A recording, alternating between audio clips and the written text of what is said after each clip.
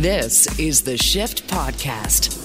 Today on the Shift Daily Podcast, is basic income for all Canadians a realistic idea? Evelyn Forget, economist and professor at the University of Manitoba, helps us understand what a guaranteed income would mean for Canadians who need financial support. Also, some of the basics around it, because I think we don't really understand some of the basics of what that income looks like. Greg Fish brings us research that shows just how mean social media is getting and how mean we are getting with social media. We get into how social media is pumping out trolls and why some politicians are at the forefront of toxicity online. Plus, it's Good News Tuesday-ish. We share your texts and good news from all across Canada, because that is always good today.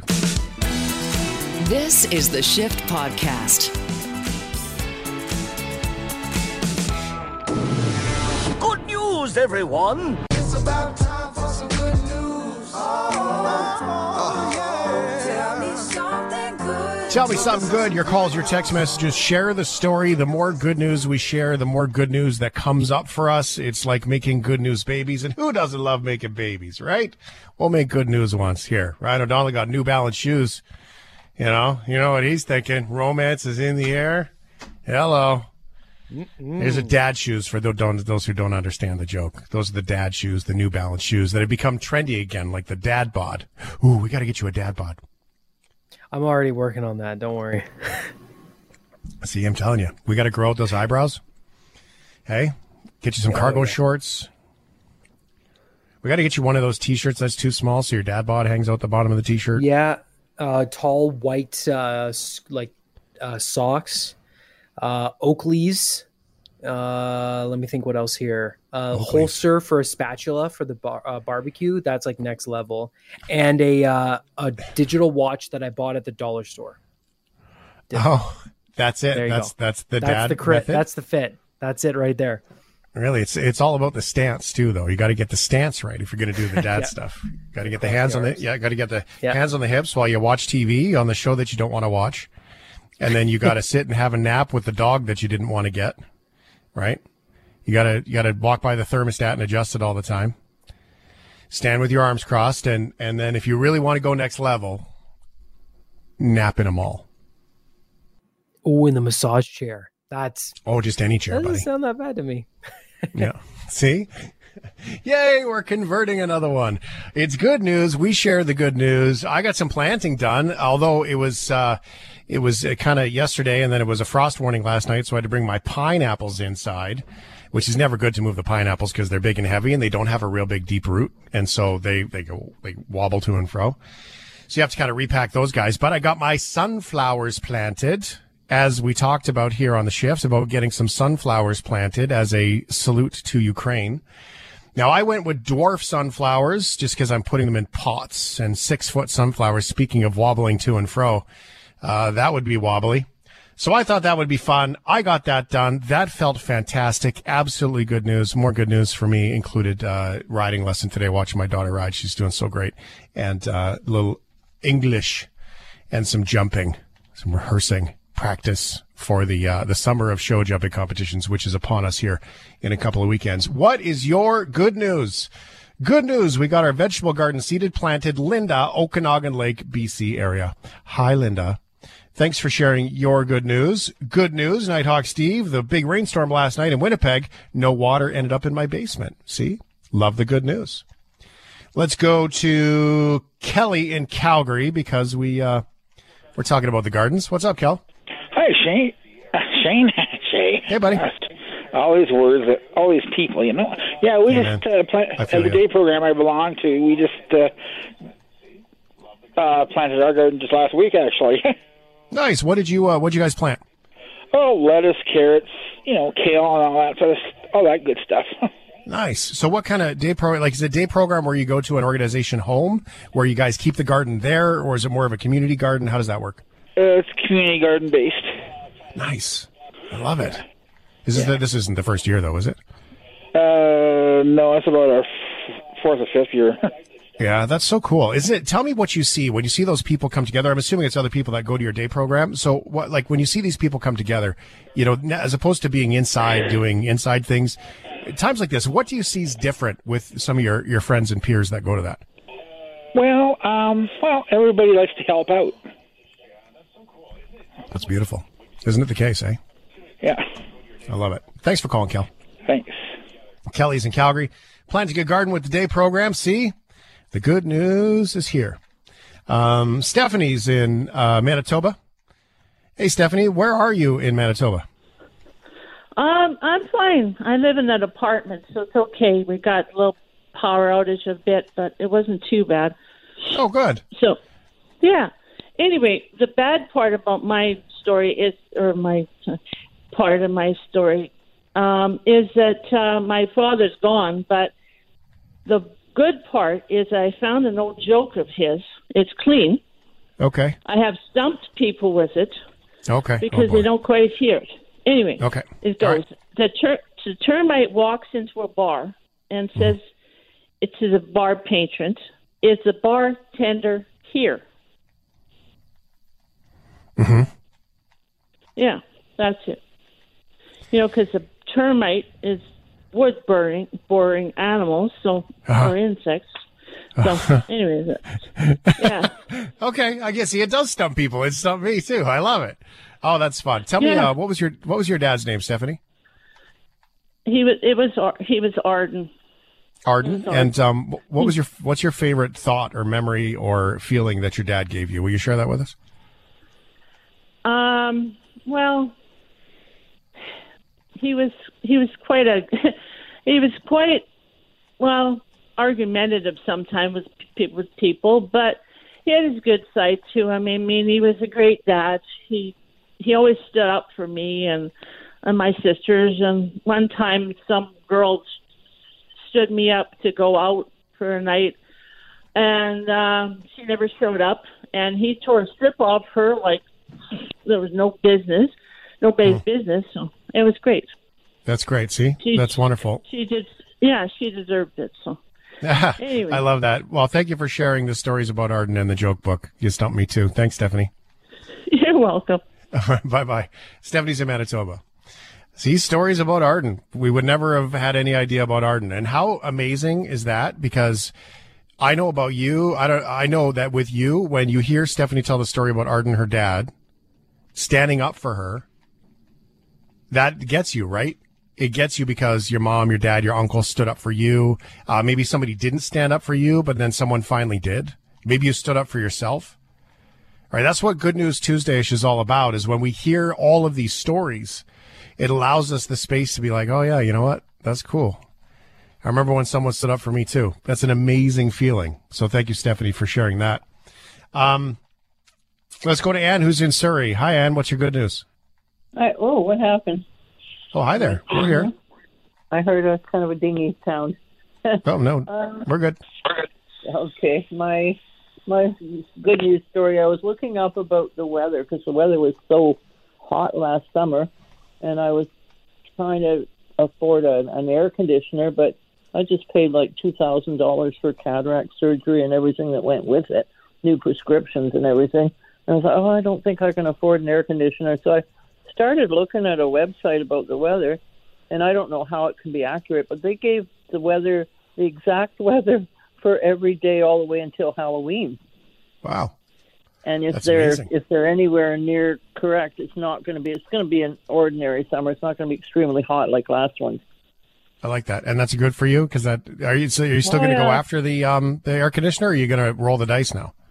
I don't think I can afford it. So I think it's going to be okay. It's not going to be hot like last summer, and I don't like the heat. I'm like a lot of people don't like it that hot. Yeah. Yeah. Wonderful. I love that. Well, thank you very much, Anne, for sharing that. I love it. We'll take a little look. We'll see what we can find. See what we can find for the long range forecast: hot summer, cool summer, normal summer. And I'm with Ann. Normal summer is okay by me. I think that's pretty all right. Ryan O'Donnell's got new cargo shorts and New Balance shoes, though. He's going to be fine this summer. He's still going to pull his socks up to his knees, though, because that's what you got to do. Great, awesome news. Our son John and his lovely bride Kim just signed the paperwork for their new house on 2.5 acres in Manitoba. His mother Kelly and I are excited for them, even if that means they're moving out of Ontario from Glennie. Oh, Glennie, that's so exciting. Isn't that such mixed emotion? You know, kids moving away. Good news from Trucker Dan. I sharpened my real push mower bad news, I have no excuse for my grass being long. You can come over and do my little patch of grass, dude, which is more like a patch of dandelions because the city of Airdrie doesn't do anything about Oh, don't you hate this when in your community? So here's what happens. They have the easements in front of our place, right? So that's technically the town responsibility. Unless it's grass, it's my responsibility. And if it's snow, it's definitely my responsibility. So they put the wood chips out, which is nice. Smells nice for a little while. It's like a perfect home for spiders, though. Nobody likes that. But they don't put the fabric down to protect the stuff growing through. And so the weeds and the prickles all come through, and they come through once a year and pull them all out. So good luck keeping that stuff off your lawn.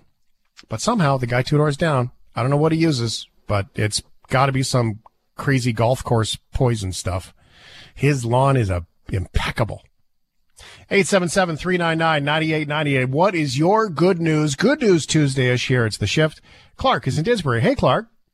Hey, guys. How you doing? Wonderful. Wonderful to hear from you, too. Well, I connected up with a guy I knew, and he's got a new company.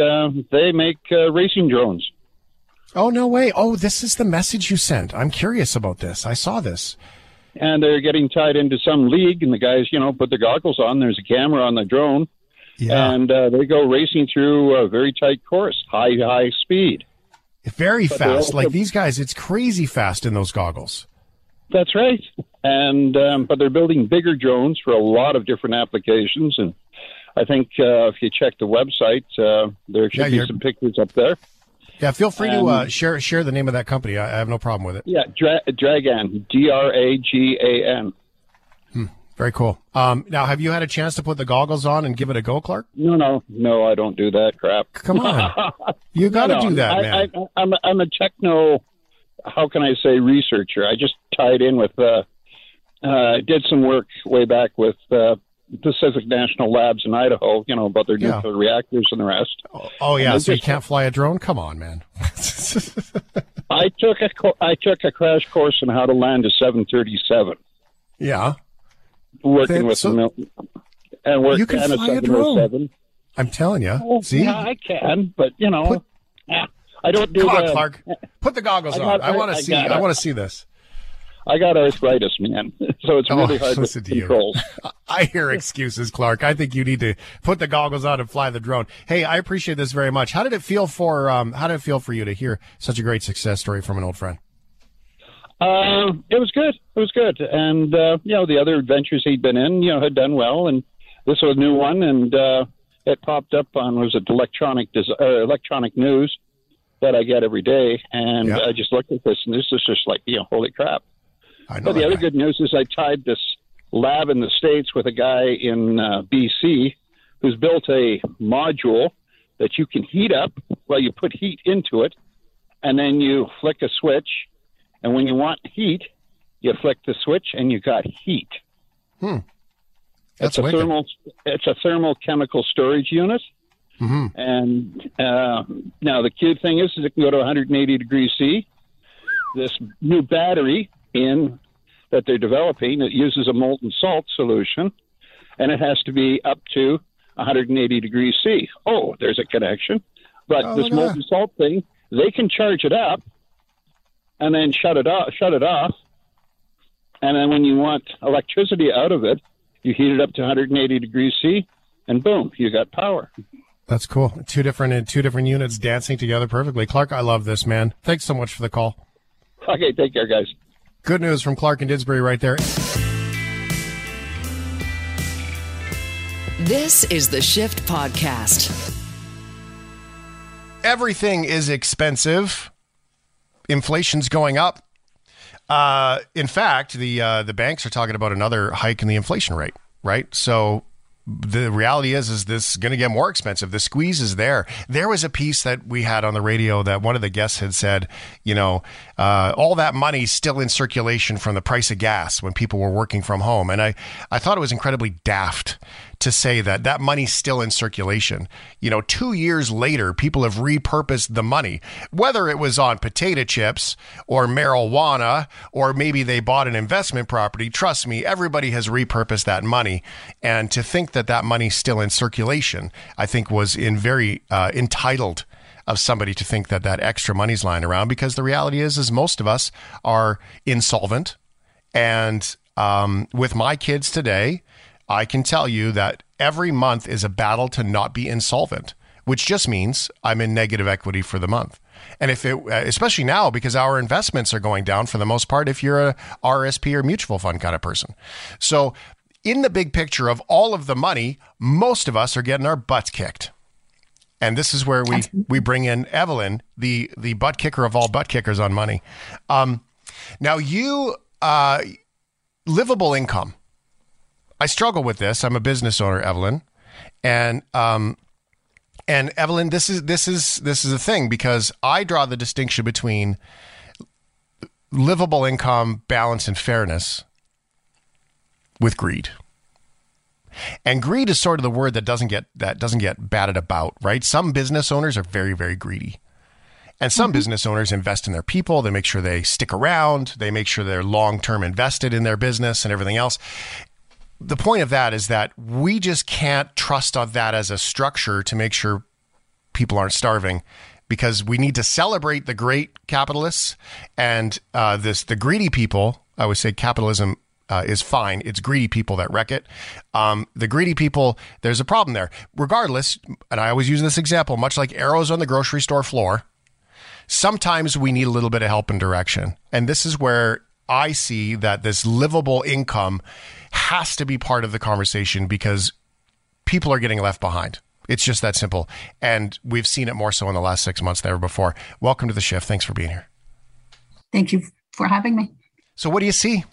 Livable income. What do we do? What's going on? What do we need to know that we don't know with people in this conversation? I mean, you're an economist and professor at University of Manitoba, so you see it every day.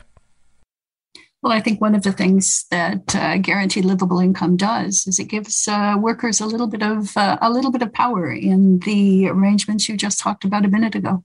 One thing that a guaranteed livable income does is it allows people to walk away from the jobs that are not good jobs. It allows them to find a way to use their time and a way to build their lives that supports them. Mm-hmm.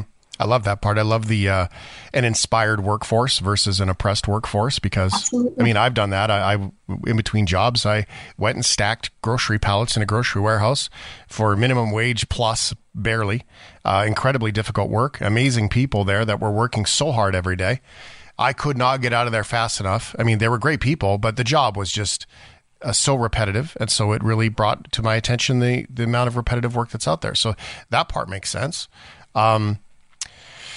I mean, how does it work? How is it better for us when there's a basic livable income that everybody should be able to have access to? Well, I think a guaranteed livable income guarantees that there's nobody in our society living far below the poverty line. Everybody will have enough money to meet at least the need for modest rent, to put food on the table without recourse to charities, without recourse to food banks. But it's not a generous income. Most people want to work. Most people do work. What it does is it supplements low-waged workers. It allows people to move ahead, to make decisions about their lives. What comes to mind for me is cost of living with real estate, right? Mm-hmm. But I mean, what is the point? And I'm going to ask this one very directly because I'm excited about your answer. What is the point of livable income when you have a commission-based industry like real estate that intentionally raises prices to make more money, and the government's really doing nothing about it? You've got the banking system that is not helping at times, and then you've got higher interest rates, which make it even more out of touch. They say it makes it more in touch and slows it down. So there's no way that a livable income, though, helps anybody get into a house that they can own. No, absolutely not. And I think it's important to remember that what a guaranteed livable income does is it's helping people meet some very modest needs out there in society. It's not solving all the problems we have in society. It's certainly not solving all of the difficulties we face with the housing market. There's still a need for social housing. There's still a need for other kinds of investments. All it does is to allow people to meet those basic needs, to allow them to move from day to day. Mm-hmm. Is charity a problem in today's world? Because the structure of what is charity is, it's basically tax haven driven on one side, and on the other side, it's a real opportunity for people to be able to survive. And there's a business; it's a big business in the middle, and it employs a lot of people. And I've always been curious as to whether the way that the charity system is set up actually works against it, enables people on one end, but works against development or ever getting out of that hole on the other, when it's just a tax benefit for most people. I think it's very difficult for people to piece together support from a lot of different organizations, each of which has its own agenda, each of which has its own goal out there. A livable income allows people to operate independently of that, and I think it allows us to ask some questions about the way the charitable sector operates. So livable income is not free money for everybody. It's what is it? Just free money for certain people? How does that work? Well, it's income tested. The basic guarantee is somewhere close to the poverty line. If you go out and you earn money, your benefit will be reduced by less than the amount that you earn. So it gradually peters out. By the time you get to middle and upper incomes, it disappears entirely. So it's really focusing on people who are struggling. And I guess what makes it different from existing supports, disability supports, for example, or provincial income assistance, is that the money's unconditional. You don't have to appear with receipts to demonstrate to somebody what you've spent the money on. You don't have to have worked in the past in order to qualify for it. You don't have to have a series of appointments with different kinds of medical practitioners to demonstrate that you can't work to support yourself. So the money's unconditional. It's available to people based solely on your need. So this, I think of folks that are on AISH. The AISH system, that system, anybody who's on AISH will say it's not, it's helping, but it's not working because it's still just not enough. And yet it's one of the best programs in the country. Right. And so I think that many people would be in big trouble. Many people would do a great deal to be in that position. Right. And so it is, and that's a severely handicapped program. And so would this income scenario, would that replace the organizations like AISH? Because if AISH isn't enough, when people are on AISH say, well, it's great, but I still can't afford. My budget for food this week is $37. How does this get better than that? Well, I think that we have to remember that there are two aspects to disability supports. Basic income, guaranteed livable income, is just money. It replaces the monetary portion. All of the other supports that people require, things like special assistance to access the job market, special supports that people with disabilities require, are still in place. But yeah, it replaces the financial transfer that they receive from AISH. Yeah.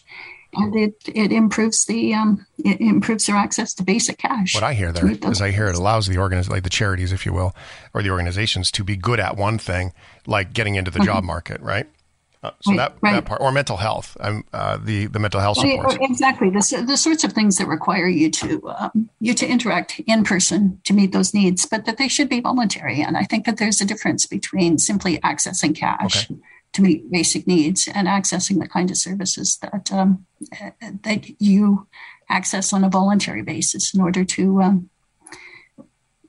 live a better life. Yeah, and you see, this is where I get so curious, Evelyn, is that I don't think we understand in general. That's why I'm asking these questions, because I'm realizing that I don't understand some of the pieces of basic livable income, and I think that we in general assume it as welfare.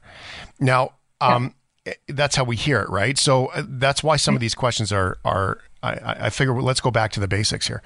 So who pays for it? So if I'm a minimum wage worker, I'm going to say hospitality worker, minimum wage worker, maybe waiter, waitress kind of thing, bartender. And I'm making, call it $15 an hour, average across the country, just call it 15 bucks.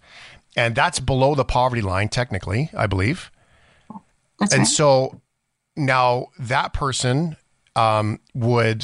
they would qualify for assistance, kind of like how EI works, right? When you get a little bit, but when you work, that number goes down up to a certain point. So that's right. So if you were living below the poverty line and working, you would receive a partial guaranteed livable income. Right.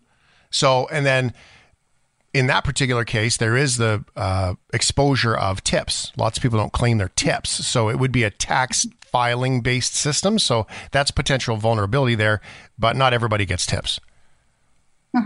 That's right. Okay. All right. So it's not different from other programs that are currently in place. That's right. Right. So that would be, what everybody does for chasing down people don't file taxes on their tips, I suppose. Okay. So that makes sense for that. Then who pays for this the way that it happens? I guess it would be off of the income tax of higher earners. That's right. I mean, I think we have to remember that we're already paying a great deal to produce a lot of different programs at all of the various levels of government. So municipalities, provinces, the federal government all have various programs in place that attempt merely to transfer cash to people who need it. Yeah. I think what a guaranteed livable income does is it takes many of those programs, it folds them into a single program. Yeah. And one of the advantages, of course, is that if you have a single program, people are more likely to get the benefits to which they're entitled. Because right now, there are a whole lot of programs out there that people qualify for that they don't access simply because they don't know about them. Every one of these programs has different eligibility requirements, different application procedures, and so on. You have to figure it out. That's another thing, right? Like how many people are missing out because they don't know how to get access to it. So here's the one thing that I hear, and I don't know if you know these numbers, but the government, since 2015, the government in Canada has grown by almost 25%, right? It's like 80,000 employees. And so what I hear with this is the way that you describe it is with basic livable income, it's possible. I guess one of my caveats would have to be like, look, you better trim down government. If you're going to simplify this and you're going to get rid of all these extra programs, let's cut out the middleman. And well, the programs that exist are incredibly expensive to run. There's no question about it. I personally don't think we have too many people working for government. I think we probably have too many people doing the wrong kinds of jobs for government. That could be fair. And instead of hiring people to police clients to make sure that they're not cheating on the system, to help them fill out forms that are too difficult to fill out, we could be using some of those same employees to offer programs and develop programs that are actually useful. Children in the foster care system, for example, would be able to see their worker on occasion. On occasion. How terrible is that, right? Which they don't right now. Yeah, you're right. So, I mean, there are a lot of shortages across the system at the same time that we have way too many people doing way too much work. So how do you tell the middleman, though, because it's a systematic problem, clearly, that's where we're getting to, right? How do you tell the middleman that, by the way, you can keep your job, but you got to do a different job? And the government is very, very good at becoming the middleman and just taking a peel off everything to use it for budgets for other stuff, right? One of the things we can recognize is the turnover in these jobs is incredibly high because they're not very good jobs. Right. I mean, by and large, they're very, very difficult jobs to work. I hear that. So I think that the opportunity to develop a good program and to put it in place also creates opportunities. Oh, efficiency in the workplace, without a doubt. Like I hear that. Absolutely. I've got a friend who Evelyn, he runs his own business and he's cheap, right? He just doesn't pay. And he always complains about how his staff is turning over. And it's amazing how that happens. I'm like, dude, like the amount of time you spend and money you spend on recruiting, if you just put that into one or two of the employees, like you could save yourself an awful lot of time. Like, well, sales into down and blah, blah. Well, spend time selling. Like, so there is a responsibility of that curve there that gets there. And finally, he added benefits for his employees, and that's made a big difference too. It's funny when people, they feel like, they can have some health benefits and a little bit of safety net that they start to work a little differently or at least stick around. I mean, so the efficiencies are very clear with this. Absolutely. Yeah. Okay. So we have learned, and maybe this is a gift, maybe it's a burden, I'm not sure, but we've learned through COVID how greedy the people are. That an awful lot of people took COVID incentives and decided to not go to work. They said, well, we've got, 5 people in this house. We can all get $2,000. Now we've got $10,000 income in this house. None of us have to work. We can do whatever we want to do. So we've actually seen the statistics on the greedy segment of the society, right? So that could be a gift because when you're talking about basic livable income, you've actually seen where some of the problem people will be. Now, at the same time, though, we have also seen how selfish people can be. And so basic livable income seems to me to be a belief in community. And there's a lot of people that don't believe in community. At least maybe they're not aware of it. I'll give them that grace. I think we need to remember that abuse of COVID supports happened in a lot of different areas. It happened not only with the CERB, but also happened with supports to small business. Big and business. Payouts to executives. You got it. Right across the board. And I think much of the so-called abuse happened because these programs were designed on the fly. They were designed in a matter of weeks and implemented in a matter of weeks. And so the programs were not designed designed as well as they might have been. And they were certainly designed without the kind of safeguards that would be put in place if a program were developed, if a basic income program were developed and rolled out across the board. But I think we also have to remember that one of the reasons the CERB was put in place was to encourage people not to work. It was designed to keep people at home. Mm-hmm. So why are we surprised that people stayed at home? Right. It paid many people more than they were earning in the workplace, and it did it quite intentionally, because if you pay people more than they were earning, they'll stay home. It's reasonable to expect them to do that. Valid. Very good point. If that's not the purpose of the program you're putting in place, you design it a little bit differently, and you ensure that there are incentives for people to continue to work. And to find better jobs, to move into better jobs as well. Love it. Evelyn Forget is an economist professor at University of Manitoba. So let's speak to the inspiration part now, Ev. Look at me, we're buds now. I call you Ev. Hope that's okay. Let's speak to the inspiration part. What do you get excited about coming out of the lessons learned in COVID? Coming out of this, people are reevaluating their jobs. For me, the biggest thing is the commute. Driving to work when we've done this. This radio show has not happened in a studio since June of 2020. And I've done it in multiple locations across the country. I have more resources at home than I do in the studio today. So for me, the commute has been a big one. I realize everyone has their own version of that story. So what are you inspired about, number one? And number two, what is a system, country, organization, place that seems to be doing a good job of this, that gets you excited and hopeful? Ooh. I think one of the things that's happening going forward is that we're rethinking many of the aspects of our lives. We're rethinking about the role that work plays in our lives, and we're rethinking how we can live as human beings while also continuing to put food on the table and pay the rent every month. So I think that's a very interesting thing. I think one of the things that we will be reevaluating going forward is the notion of how employees and employers relate to one another in the workforce. We've heard all the stories about labor shortages, that people simply can't hire workers. And you mentioned just a minute ago, what happens if you actually pay workers a reasonable wage and guarantee them a certain number of hours?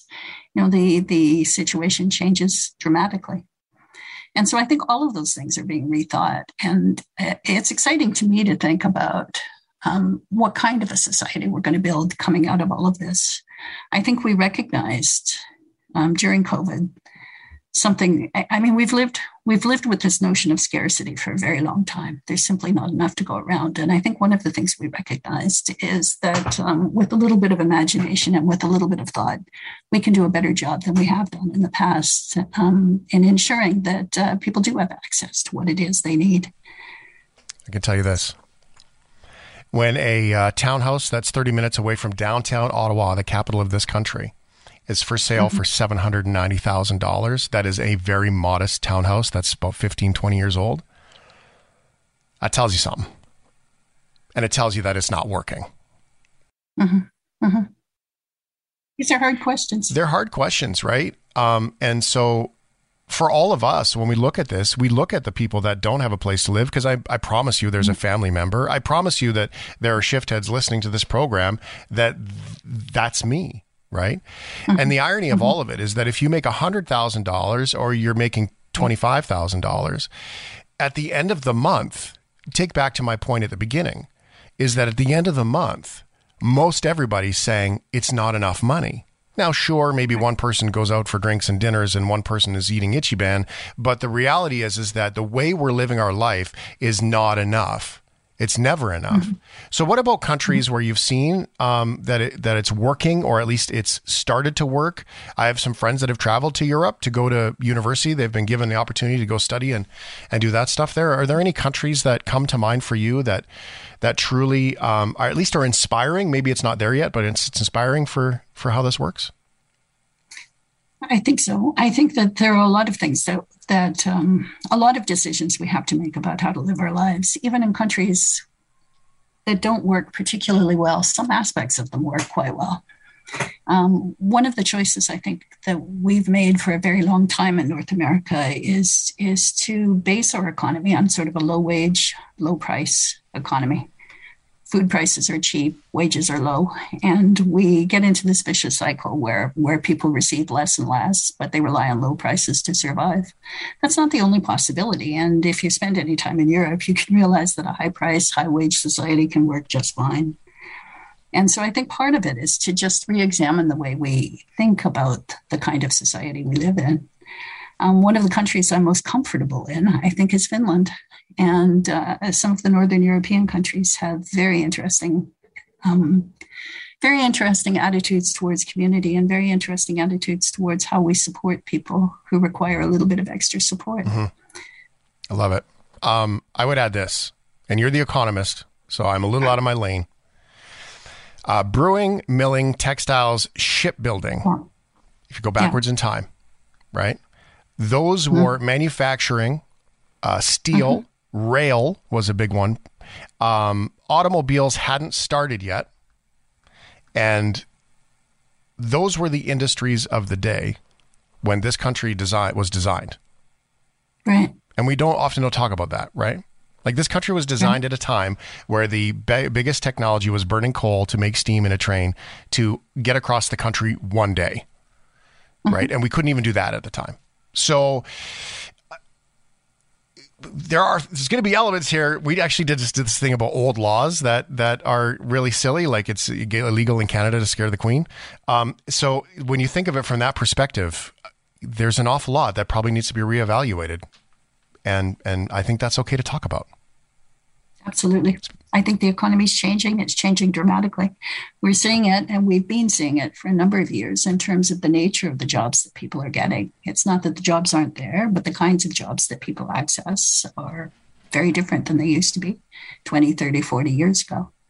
And I think we need a whole different set of social programs in place to accommodate the change in the economy, the change in society, and the change in the nature of the workplace. To what you're speaking, if only we could get the first step of the efficiency part changed, can you imagine how beautiful that would be? Absolutely. That's amazing. Okay. Thank you so much for being so generous with your time. What everyone listening doesn't know is that we've actually tried to do this a couple of times, but then life happened. So I appreciate you being here. Evelyn Forget, Officer of the Order of Canada, economist and professor at University of Manitoba. Thank you so much for the insight. And such a raw conversation about all perspectives. I've learned a lot here, and I appreciate that. Thanks very much, Shane.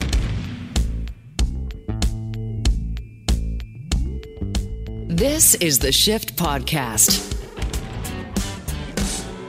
Let's chat with Greg Fish.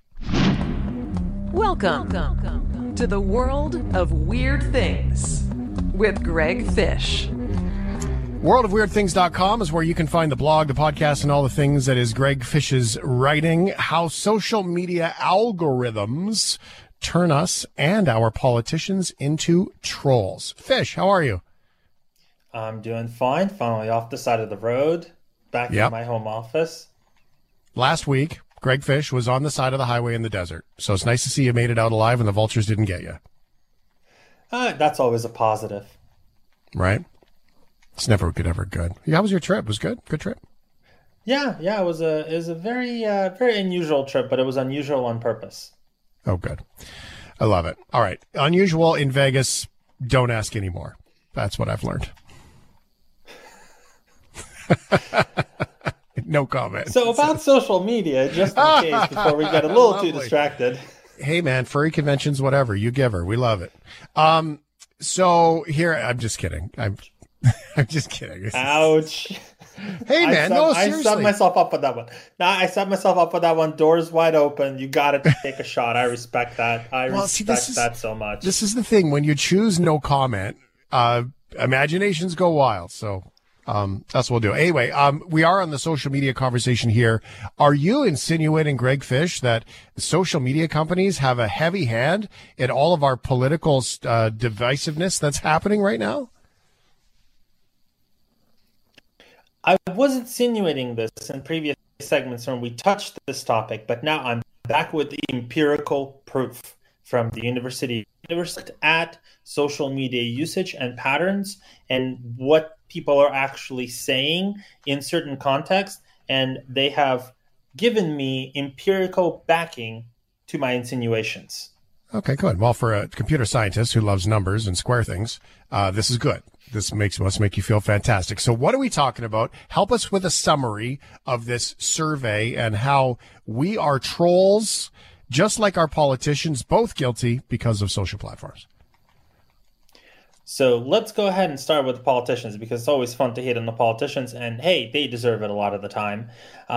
A recent study from the University of Winnipeg looked at the content of tweets of American politicians because they really wanted to hyper-focus, and they looked through hundreds of thousands of tweets using an AI that understood certain language patterns and topics, because we now have these, giant billion parameter AIs that can analyze speech a lot better. And what they found out is that since 2009, American politicians have gotten a good quarter meaner. They're less civil. They use more sarcasm. They use more snark with each other. And this particular thing is actually not a political spectrum thing. You have politicians both on the left and on the right being more uncivil towards each other, because it's kind of creates this feedback loop. So you have someone being uncivil and another politician being uncivil right back. And what the researchers wanted to look at then is, well, why is this happening? Because, if you're a politician, the general idea is that you're the voice of reason. You want to show leadership. You want to be cool, calm, collected.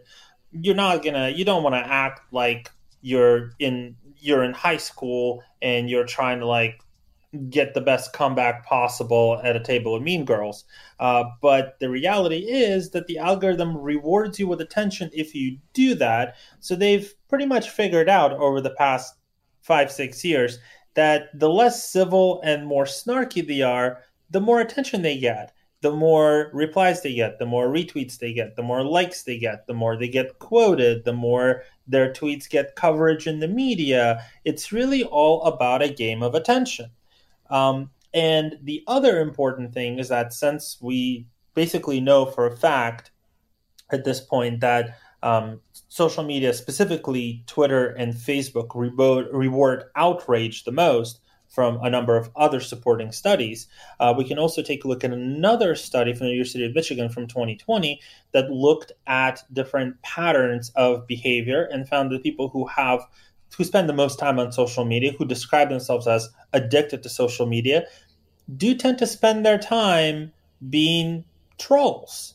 So because, again, that gets them attention. So really, again, it's an attention game.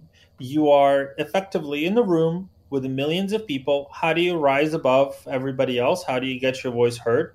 Well, you just be meaner to everybody else, and people trying to call you out or to out-mean you or to give some sort of a comeback, they essentially end up elevating your voice, and then the algorithm learns, hey, these humans really like picking on each other, so let's go ahead and elevate that as the conversation. Let's serve up more and more of that in the timeline. And that's really why you may have noticed recently that when you log on to Twitter, it seems like more of a cesspool than usual. When you log on to Facebook, there's a lot more angry screeds than usual, because it's at this point, those algorithms are very much trained to shove anger into your face. And it's especially problematic if you're in a position that requires you to have or generate attention to yourself and what you do. Okay, so, oh man, this takes me in all kinds of places. It makes total sense. Absolutely. I mean, you see this more and more often. Is this problem caused by? I mean, obviously, when you say the troll, attention seeking, that comes from insecurity. That's a human problem that we all have that seems to have been exaggerated more and more as we have larger platforms. Is it we're too cheap now? We're doing business poorly because we don't have an advertising budget like we used to. For example, in the old days, if you wanted to have a political platform, market your product, whatever, you had to get the printables, you had to deliver them, you had to shake hands, you had to get a booth at the mall, right? Like you had to do all kinds of things, buy a billboard to market your products. Same thing with politicians, although my politician here in my riding still actually puts out sheets in the mail like every week or so. I see you, Blake Richards. paper killer.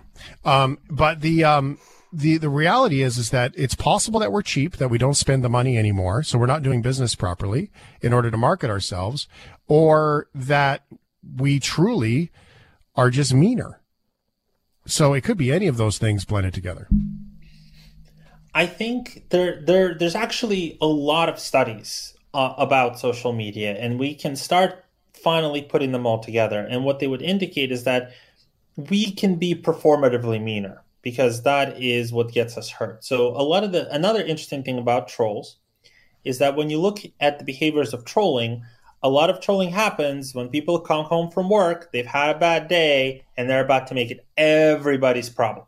Right. And you also have, because it gets people attention, you create these very perverse incentives for them to be meaner. And I'm not going to lie, I have definitely said things meaner on Twitter than I would have said face to face in a particular conversation, because that's your kind of first instinct. You know that gets rewarded, and it's not necessarily because I wouldn't have said something. There's definitely people who I would insult to their face. Let me put it this way. But I may have not come in as hard. I may have went for something that is a little bit more subtle. I may have not went right for the throat. But that's not what social media rewards you for. It rewards you for going straight for the throat. And the biggest problem, though, when it comes to politicians is not even the fact that they're out there doing what they can to generate attention, because that's really, politics is just a popularity contest. And the more people know who you are, the better chance you have at being elected. Because even if you're a troll, even if you're kind of an asshole, it's very much like, well, maybe this person is going to be the fighter for me. Maybe they're mean, maybe they're a troll, but at least they're on my side. That's kind of how American politics works nowadays. But at the same time, the problem becomes that the focus is not on solving the problem. The focus is on dunking on the opposition on social media. So that's kind of a problem, because at the end of the day, you have to actually get together with the other lawmakers, and you have to actually debate bills and solve problems and pass laws. And if we have a lot of politicians going, boring, I'm just going to shoot my mouth off on Twitter instead, that's really problematic, because it really what ends up happening is stuff that we need to have done to actually have civilization going just doesn't get done, or it gets done very poorly. And in fact, there have been numerous cases in the United States. There's definitely 3 or 4 major ones where you had very extreme politicians who kind of came to power thanks to Twitter, thanks to social media, thanks to outrage, outbursts, et cetera, et cetera, et cetera. And they governed for a year and a half, 2 years, and then were essentially ran out of town because, well, they're screaming at you about, the Marxist, reptoid, satanic cannibals. People are going to those city council meetings going, hey, no one's filled the pothole near my house for 6 months. Exactly. And also what's with the bridge de-icing, and are we going to get snow removal? Also, are we getting the new books in the library, or what's happening with that? And they have no interest in doing that. They don't know how to do that. That's not why they got themselves elected.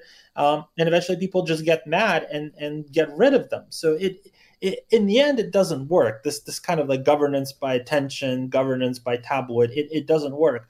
But it looks like it does on Twitter, and that's where the politicians want to seem to go. Yeah. Well, do people want to affect change, or do they want to be heard? Isn't that always the question, right? Do they actually want to be heard, or is it one of the things where they just want to complain because they don't want to, find part of the solution, right? So many people, I'll give you a great example. Out in front of my house, there's a post with dog poop bags. Yesterday, there's a pile of poop right next to the dog post. And I called because the poop bag, there was bags there. I called a few weeks ago because the post was empty. And I said, hey, just so you know, the post's empty. Wonder if someone could come get that cleaned up. And the lady was like, oh, thanks so much for being nice. That's the standard we've created. So do people just want to complain, and that just exaggerates things? I'll add to that a story that I know somebody who's very high profile. And on their Twitter account, they are very flippant, foul language. And the only reason is and in conversation, I don't share who the person is out of the privacy because I'm not running this conversation by them first, I asked this question. I said, why the foul language though? Since I've been swearing at people on Twitter, I have way more followers. Now this person has their own agenda, and the more followers that are there, when they need to pull the trigger on what they care about, now they have a larger audience. So, I mean, everybody's getting sucked in, man. Yep, absolutely. And here's the thing. So this is going to be part opinion, but I can pull out facts to support it, or I can point to data to support it. But I would say that it's kind of like a twofold thing. From one standpoint, there's a lot of people who feel very much powerless. They feel like the system doesn't work for them anymore. And so they just want to be heard. At least, get their voice out there, tell everyone that they're dissatisfied to a various degree and to various degrees of obscenity. And the other thing is that because that's rewarded, they just want to keep going because they feel like they're doing something. They feel like finally they're heard. Finally, they can get out of this rat race that they found themselves in, and they can get some followers, and maybe they can do something with them. Just like as you explained, it becomes a bit of it starts off as just venting frustration, and then it becomes a bit of a game. And then at the end, there's really not much of an end game because you haven't really changed anything. You haven't really fixed anything. Maybe you hawked something for a little while, but most of the time it doesn't really work out unless you have millions and millions of followers. It really is kind of a mess. I think there's a lot of people out there who are very frustrated about the way things are, and I think that a lot of them have a very legitimate gripe. I want to go out there and say that there's a lot of very frustrated people and they're frustrated for very good reasons, and we should definitely address their causes of frustration. But what we've ended up doing is we ended up creating these public spaces where they can just vent their frustrations at each other and us. And the people who are ultimately making the laws, enacting the policies, doing the actual work, don't have to care about that because they can just say, oh, well, if you're mad, you can just shoot your mouth off on Twitter, and then I don't give a damn because I blocked you. I'm not looking at this. I don't care about this. This is not real life.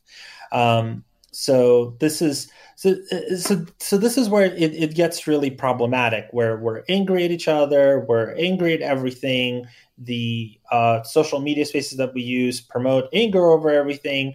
And it's just a cycle of us yelling at each other because there's really no incentive for us to change. At the same time, though, there does seem to be some very interesting movement, especially in younger generations, who are really starting to move away from the big platforms. They're trying to do more private social media. They're trying to use social media more as just kind of like advertisement for projects that they may want to try. They want to try and keep things private. What might end up happening, and this is just kind of like my wild prediction, is that there's going to be people who are going to try and create paid social media. And the reason why they would want to do that is because they can keep it operating without having to do the algorithms, without doing the gaming, without pushing the outrage. They can basically just say, we have enough money to fund ourselves. We're good to go. We don't have to have the algorithm. We don't have to sell your data. Just, come on over and you can do all the social interactions without all the rage and with fact checks and with proper moderation. And the free social media would be kind of relegated to that, cesspool, the way that we talk about yellow journalism at the dawn of the 20th century today. And for full disclosure, I have done some research and work in this space, and that's how I know that there's definitely demand for it. But it's just a question of who's going to be able to do it first. Yeah. And again, there's no guarantee that it'll work out. Isn't it funny, right? Like it's the social media platforms have given people a voice, which is okay. I mean, really Instagram or whatever and TikTok's become quite insightful in some aspects, but Instagram has become, memes and a photo album or a video album, if you will, in today's world. And it's not used the same way as it was even a couple of years ago. And so there are some incredible ways to archive your life, the things that you want to share, the slideshow or whatever. But at the same time, really, when you think about it, you know, we get so inundated with these messages and we can't get off it because we lose contact with so many people because we're so lazy because we don't want to keep in touch with them properly. But it really, of all the people on your Instagram account, Fish, how many people, or your Twitter accounts and stuff, how many people truly do you want to keep in touch with personally, really, other than marketing what you get up to? How many people truly? Oh, like, honestly, just a handful. I mean, 15 or less, probably. Yeah, I mean, there's definitely people who with who I interact on Twitter who are like actually my friends in real life. Like I actually like we hang out together. We go to like we're actually friends. But again, that's a handful of people. You know, I have thousands of followers. I don't know all of them. I mean, some of them seem like very nice individuals, and maybe I would be happy to have a conversation with them. But this is not, you know, I don't have their numbers. We don't text each other on a regular basis, Yeah. and that you're actually. I think I see where you're.